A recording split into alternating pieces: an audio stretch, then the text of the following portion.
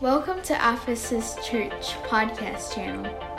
If you're in Columbia, South Carolina area, we would love to get to know you better and for you to experience what Ephesus is all about. If you would like more information about us, please visit our website at ephesuschurch.com. It is our prayer that this message truly speaks to you. God bless.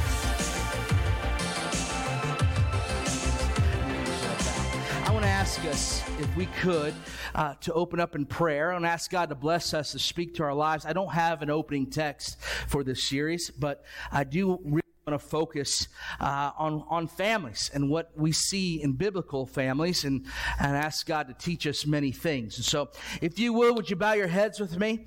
To ask God to come here today. Dear God, thank you for today. Thank you for this time that we have together. God, I pray, touch and strengthen and heal. And God, I pray right now, Lord, that your word be hidden in our heart and you help us and you speak into our hearts and our lives and you strengthen us.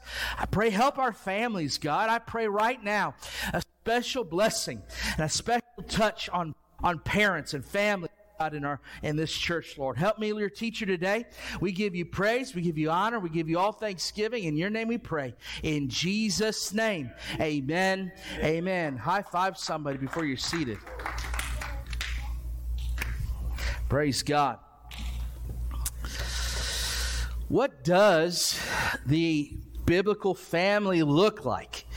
If I were to make that statement, biblical family, who's someone right now probably has like a Moses beard going on right now, visual type of look, right? You know, Charleston Heston vibe. Anybody with some Charleston Heston vibes going on? 10 Commandments.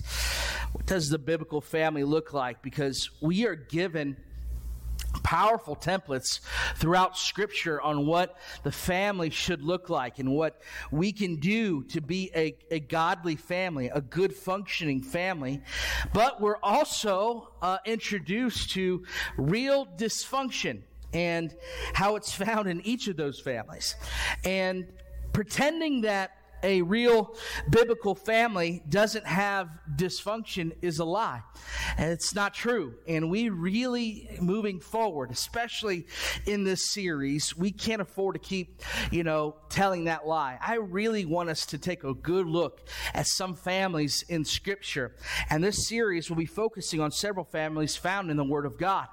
Primarily, it's kind of hard to talk about family without talking about the first family, right? And I'm not talking about some kind of first family as in social ranks, right? Like the president's family. I'm talking about the very first family, right?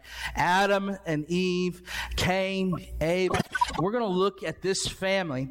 But I want us to understand that before we break down the first family, understand that we are made, we are fashioned, we are put together.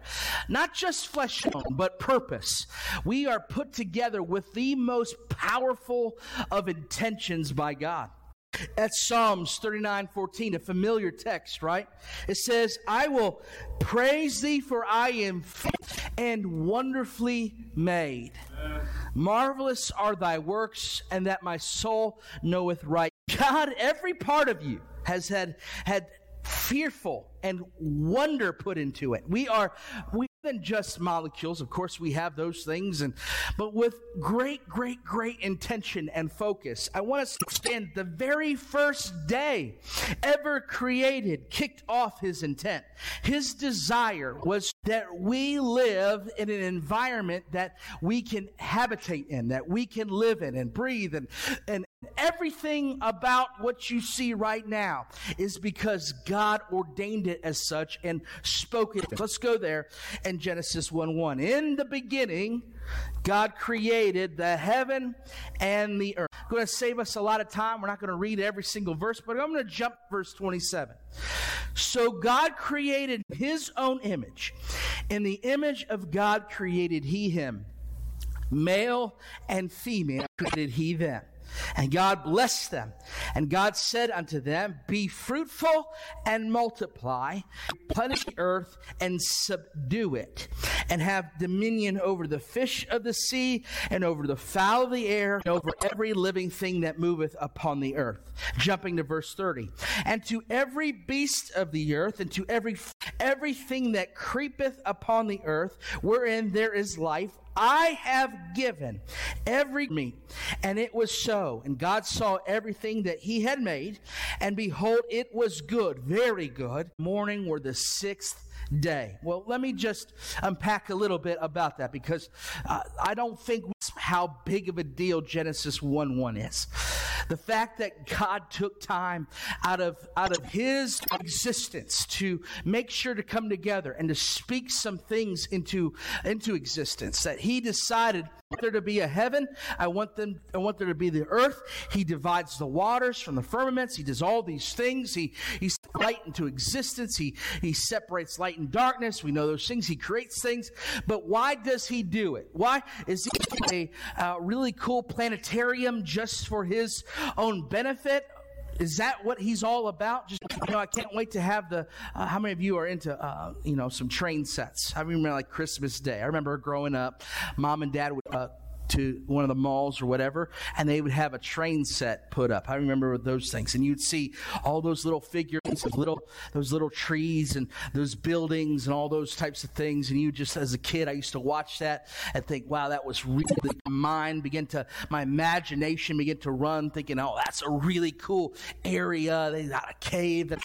That's not what God's about. He's not building this so he can just sit back and just look and enjoy moving in parts and just having a blast playing with this train set. That's not who God is. God is not child. Doesn't work that way. God really made everything for us, the family. The husband just read it. He says in verse 30, I have given every green herb for meat, saying, so that these animals can eat it, right? And you can have meat. So, vegetarian, I'm just a little bit different in my process of getting it to me. Right? For the cow to get it first.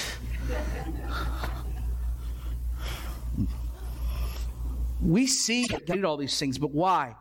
He did it because he desired to make man. And it's so vital that we understand that we are created it hasn't changed. We are created in his image. And I don't want us to settle for the image of this world. I don't want us to settle for the image of Disney. I don't want us to say, hey, this conglomerate in Florida and California determines on what my family should like. Right. That's good. Buzz Lightyear doesn't dictate what my family looks like. Maybe you don't read. This month doesn't dictate the fact that we are made in his image. I'm going to read verse 27 again because it's so clear. So God created man in his own image. In the image of God created he him. Both what? Male and female created he them. Well, that's interesting. He only made two types, right? My. But he tells us to be fruitful and multiply. Therefore, it is the job of the husband or the man and the woman to come together to multiply. To multiply for what? For the family's dynamic.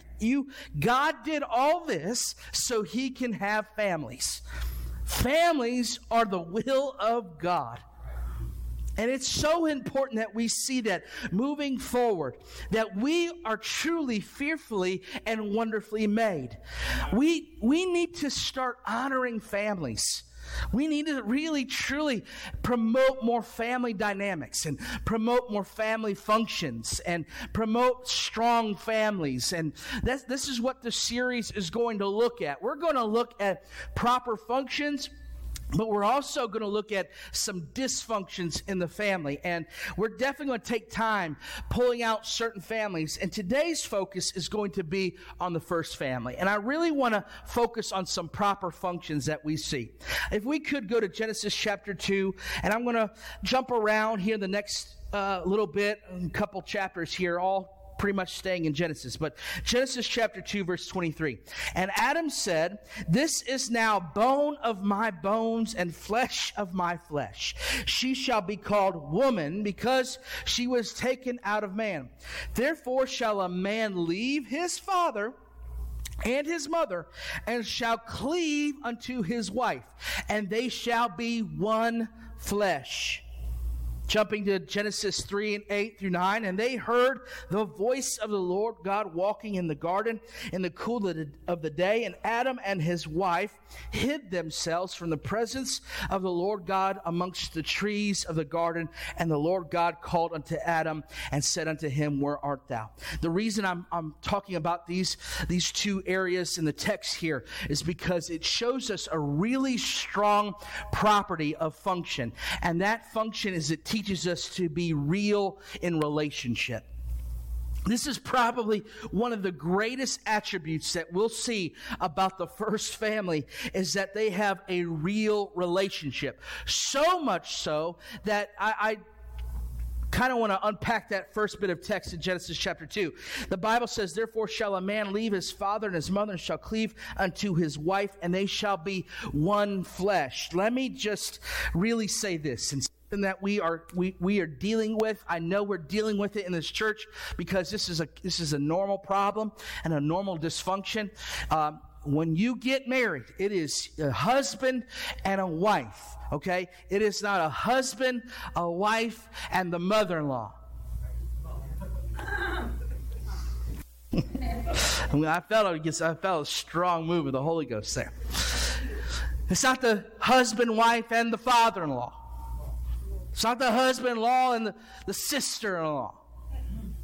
Right? We are meant to have real relationship with the husband and the wife. And this is just a two-seater vehicle. I'm sorry. The third wheel doesn't even fit. It's got to get out. And it's so important. We live in a world now of dysfunction where we have to hear the 2 cents of somebody else outside of our marriages. And what happens is that's where dysfunction finds itself. Everyone has like that venting partner. Now I'm for venting partners. I'm for, hey, having someone close in your life, a friend. This is not a lesson where I ask you to go start, blocking people in your life and saying, "I can't talk to you because pastor says I can only talk to my spouse and my spouse only." But here's the deal. We need to be close with our spouse. We need to reevaluate. Why am I in this marriage?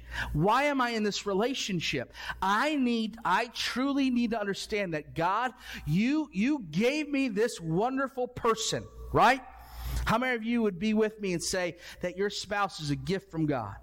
Amen. Right? That's good. It should be that way, right? Well, then hoard that gift. Keep that gift. Connect with that gift, and make sure that you guys are in this functioning relationship, because they show us here, Adam and Eve show us that not only were they literally one, right? I mean, Adam takes a good old nap from a good old meal. It had to have been barbecue. And so all of a sudden he wakes up one less rib, right? And all of a sudden he realizes, I love how he says it, this woman is and his mother, and shall cleave unto his wife, and they shall be one.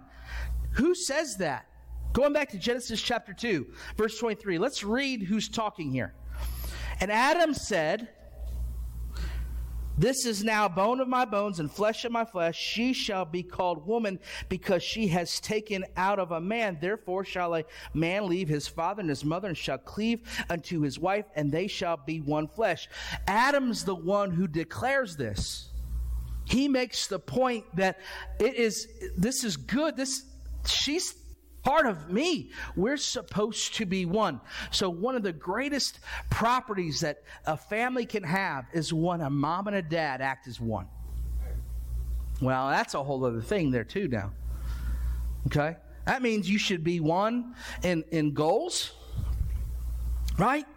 We should be one in hopes. We should be one in plans.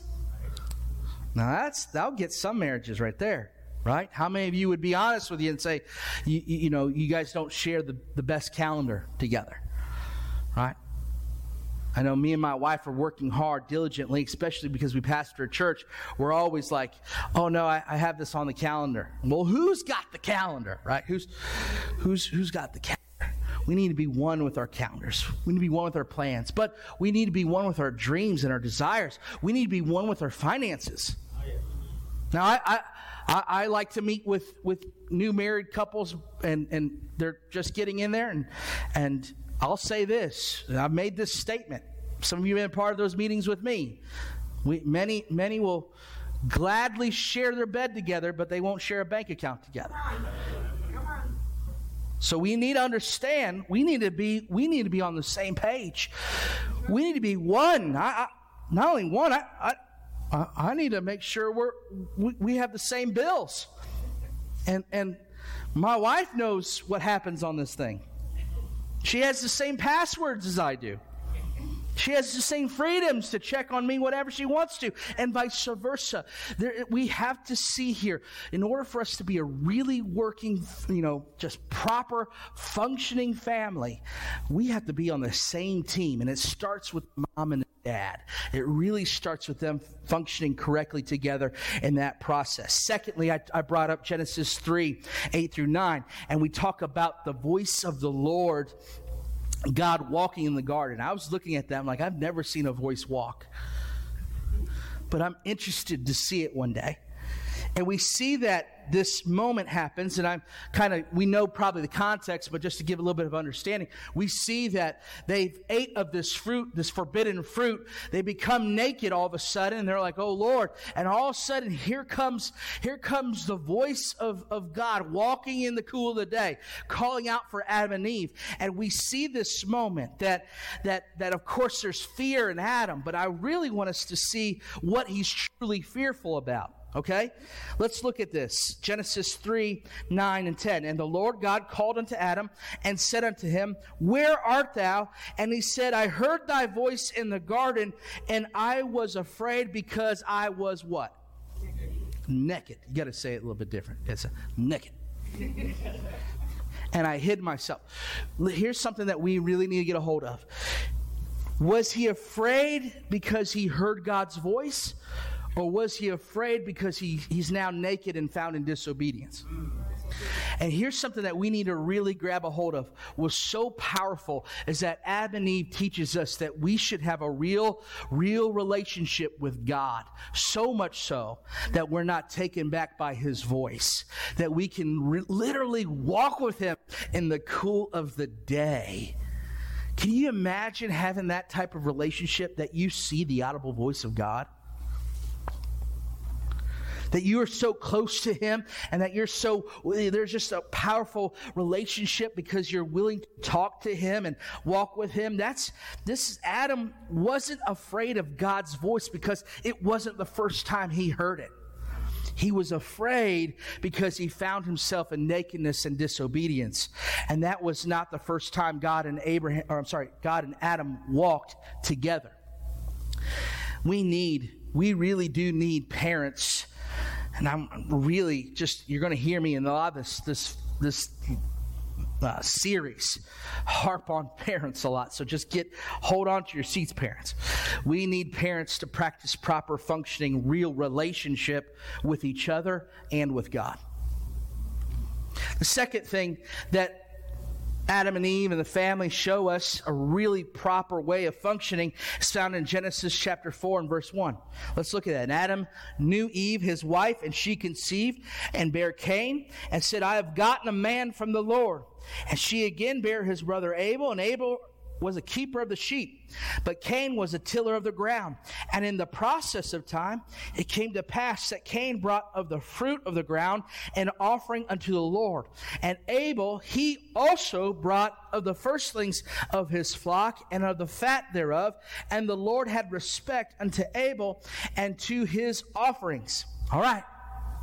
Now, this is Genesis chapter 4.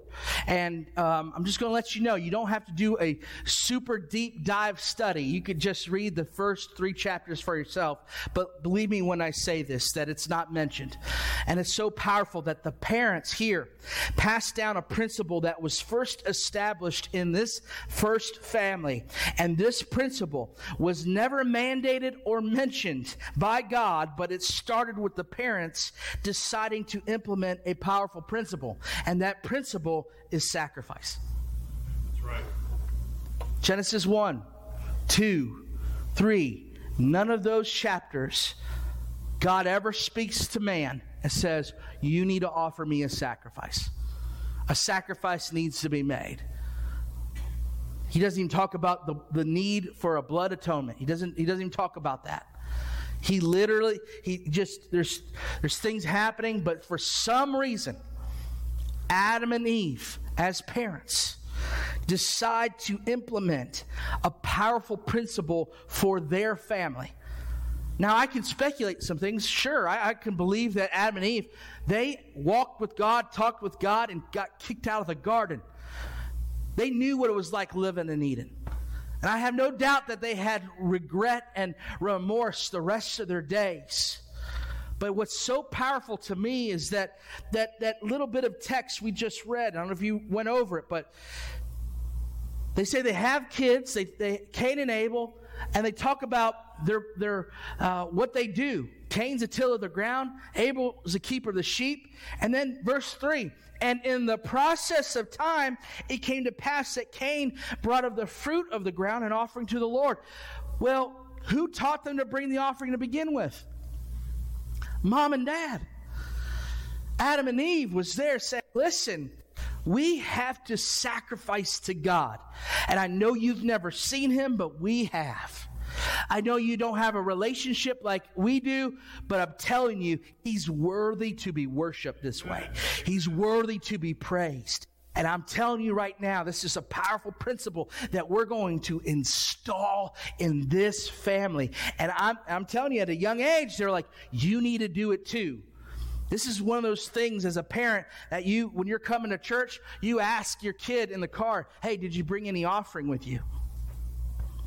Now, if your kid's like my kid, what offering? Right? Wait, what? Huh? And then you reach back, you give him $1, or back in my day, my dad always had that quarter. He would always hook me up with a quarter every service.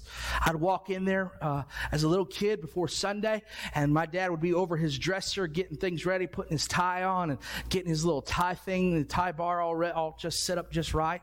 And then, he'd hand me, I could hear him digging some change, and he'd pull out a quarter, nice shiny quarter, and he'd give that to me so that I can give it in Sunday school. And I'm telling you right now, those principles, they teach you things that teach you to not come to church empty-handed. Teach you to come to church with something in you. A quarter, 25 cents, okay? We're not talking about super wealth here. We're talking about giving something to God. God doesn't need my money. He owns all the silver and all the gold. That's what the Word of God says. But what this principle is teaching me, this proper functioning principle, is that I need to learn how to give real sacrifice to God. It started with the parents deciding to implement a powerful principle. And the family teaches us, this family teaches that all families need to implement and teach that type of sacrifice. I'll say this. Here's a question I was thinking. What are we doing to teach real sacrifice in our homes?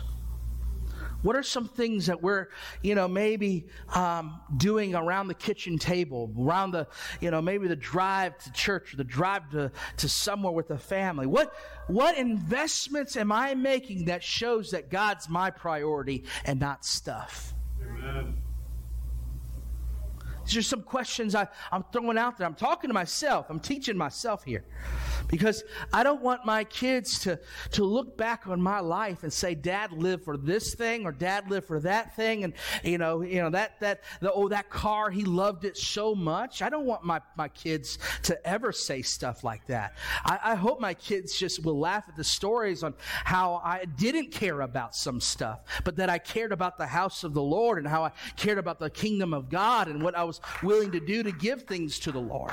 That's what I want my kids to see. But I also want them to take up that burden themselves and decide, you know what? My mom and dad did it, and so are we. We're going to be obedient to that principle, because that's what a good family does when it functions properly.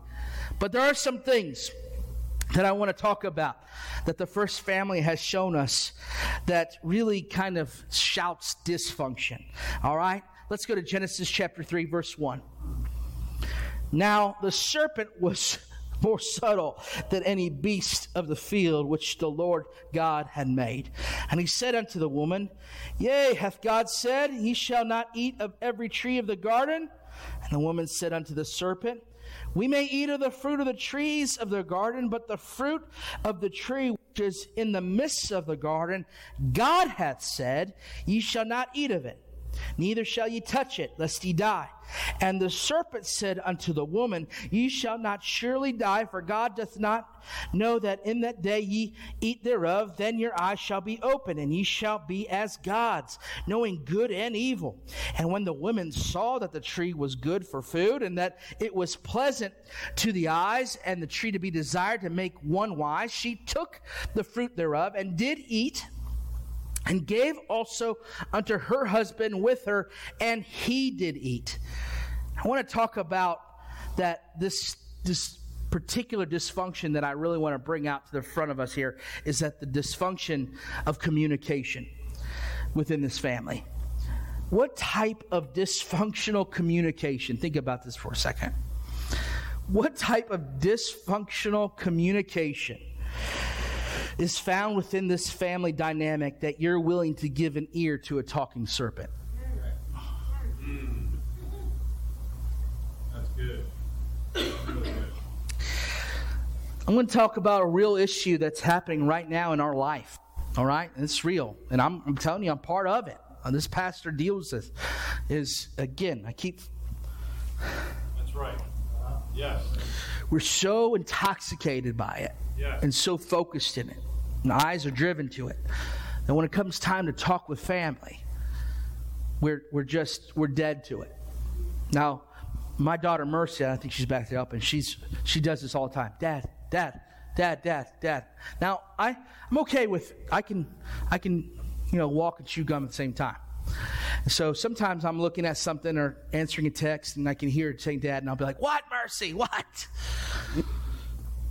For her, she's desiring for me to have that eye contact, right? And I hear that, and I see that, and I'm working on I'm right here. I'm telling you right now, this is me. I'm teaching myself, okay? And I realize this, that if we're not careful truly communicating with our family members, they're going to give an ear to a serpent. They're going to listen to some things that want to do nothing but steal, kill, and destroy not just you, but your family. They're going to whisper things. They're going to tell things to you. They're going to lie directly to you, and your ear's going to go to it, and you're going to. Our families are in trouble. How do you think what happens with if you look at statistics with relationships when it comes to husbands and wives, infidelity issues, when it comes to certain things, it has everything to do with communication and the lack of communication, and some outside party giving an ear and saying things to somebody, some spouse, and saying the right things, saying the thing, hissing certain things into that particular spouse, where that spouse leaves that union and does whatever the snake wants. It's because there's that breakdown. It's a dysfunctional communication. And families need to be aware of this dysfunction that can be found within the family, because the reason we're highlighting dysfunctions today is to help us be more proactive against these issues. And I want us to ask some questions. How many serpents are talking to our family members right now? What is something that's hissing into your children's lives? Parents, please, spend some time with parents. Parents, pay attention to your kids. Pay attention to their attitudes. Pay attention to the way they respond and whether they respond respectfully or without. Now, what a great time to address this issue when you're dealing with kids, because what happens is snakes are just hissing things in their spirit. And we need to be aware of these things, and we need to be awake. These snakes are trying to sway them away from truth. How do we counteract this type of dysfunctional communication? By practicing proper functioning communication. Communicate often, right? I think it's a great thing if we challenge ourselves to bring back dinner to the dinner table, right? What a great time to sit down. I remember fond memories, just, sitting around a table. We had, it was always confusing for me because we had 2 tables. That's right. 2 tables. We had one in our kitchen that was really tiny, that it was like a transformer. It had these little leaves that folded up, and it was like, and we would all 4 of us would gather around it. We'd be on top of each other. And then I'd look over to my right through the kitchen doorway where the dining room was, and I would see this beautiful big table. I was kind of confused. Why don't we use the big table? I remember those leaves. My mom remembers. I remember those leaves because you put too much food on it. You better be careful. It tipped the whole table. There were times Dad had to save the table. Grab some corn or something, and I'd look over that other bigger table. Because that was a fancy table. You're not allowed to eat over there. That table was only meant for my artwork. What I mean is I'd bring home little craft paper. My mom would take that underneath this table protector and keep it flat. That's what it was there for, I guess. It was. But I remember those moments sitting in that tiny kitchen and being with family and just, laughing and talking and just, all those things. To this day, I have those memories. Me and my family, we sit at a table and we laugh, and really what gets us laughing is Mercy. Mercy has this uncontrollable laughter for no good reason that stuff can come out of her nose if you allow it. And so those are some things that I challenge us as families. Like, hey, find time to say, listen, I get it. We all have phones and ideas and want to talk with other people, but man, let's communicate often. Let's come together. Let's work properly. Let's share frustration and fears.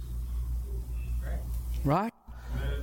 Man, I tell you what, it's okay. Man, Pastor got me frustrated. Share it. Talk about it with them. Okay, get it off your chest with them so they can correct you.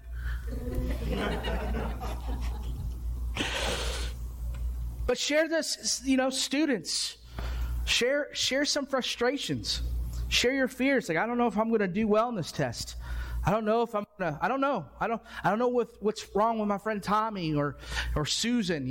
There's got stuff going on, and share those things, because I'm telling you, even young people, your parents want to know that desperately. We want to know what's going on in your life. We want to make sure we're there. Secondly, uplift each other. Be cheerleaders for each other. Man, just be excited to see each other, prosper and do well. And lastly, check on each other. Just see how you're doing. Mom, dads, walk by their room, knock on the door. Hey, everything going okay? Everything good? Poke them that's what I do with Mercy and Ivy, usually Ivy. She's walking in the kitchen. She's always trying to get something out of the kitchen. So it's my chance to.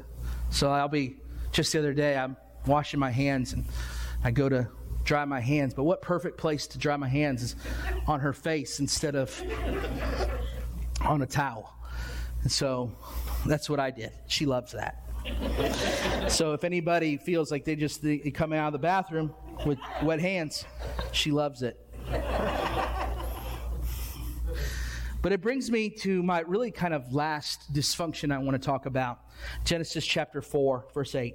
And Cain talked with Abel, his brother, and it came to pass when they were in the field that Cain rose up against Abel, his brother, and slew him. And the Lord said unto Cain, Where is Abel thy brother? And he said, I know not. Am I my brother's keeper? Cain, a member of the first family, teaches us what dysfunctional love looks like. Cain warns us of a dysfunction called self-love. It's a love that only cares for just one. It's one that's only focused on their stuff. You read Genesis 4, that's all Cain cared about was his blessings, his prosperity, his issues. He gave less, and the Bible says his countenance has fallen. That's somebody, you could tell, someone in the family who can't wear a smile probably deals with some self-issues. The selfishness causes one to walk around with a heavy and sorrowful countenance, and there's no visible joy on the face of a family member who's living this type of dysfunctional love. The answer is found within the unrestful member to fix this particular dysfunction. Cain literally says the statement, Am I my brother's keeper? And the answer is yes. Brothers, sisters, you are each other's keepers. You have to fight for your sibling. You have to stand up for your parents. You have this is what God put the family together to function in such a way that you guard each other, because that's what that word keeper means. It means to guard. When he says, Am I my brother's keeper? It means, am I my brother's guard?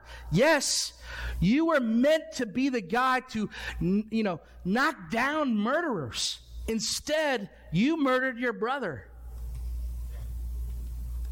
Why? Because you loved yourself more than you loved your family. And as we all stand, a proper functioning family guards each other. Amen. I love seeing the Patton family with all the siblings, and I love how close they are. You know you're close when you sit on each other's lap in services.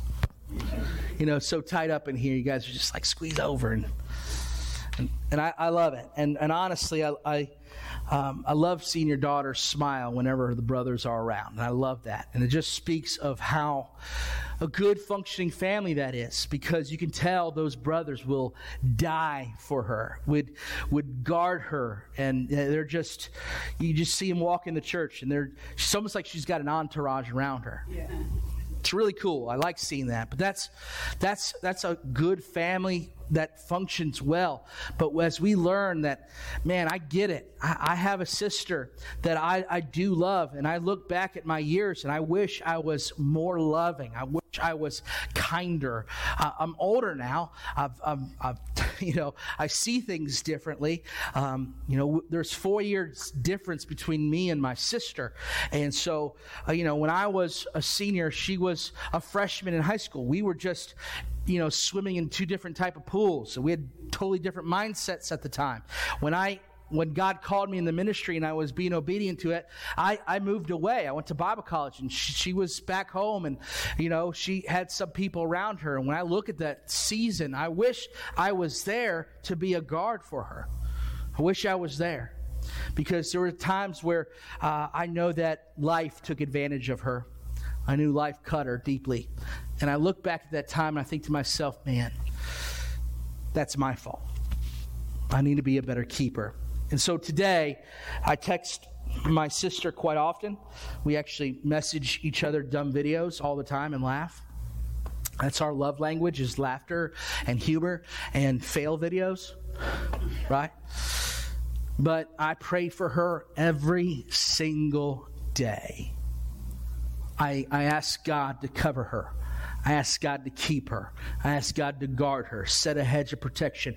Please don't believe that prayer does not work.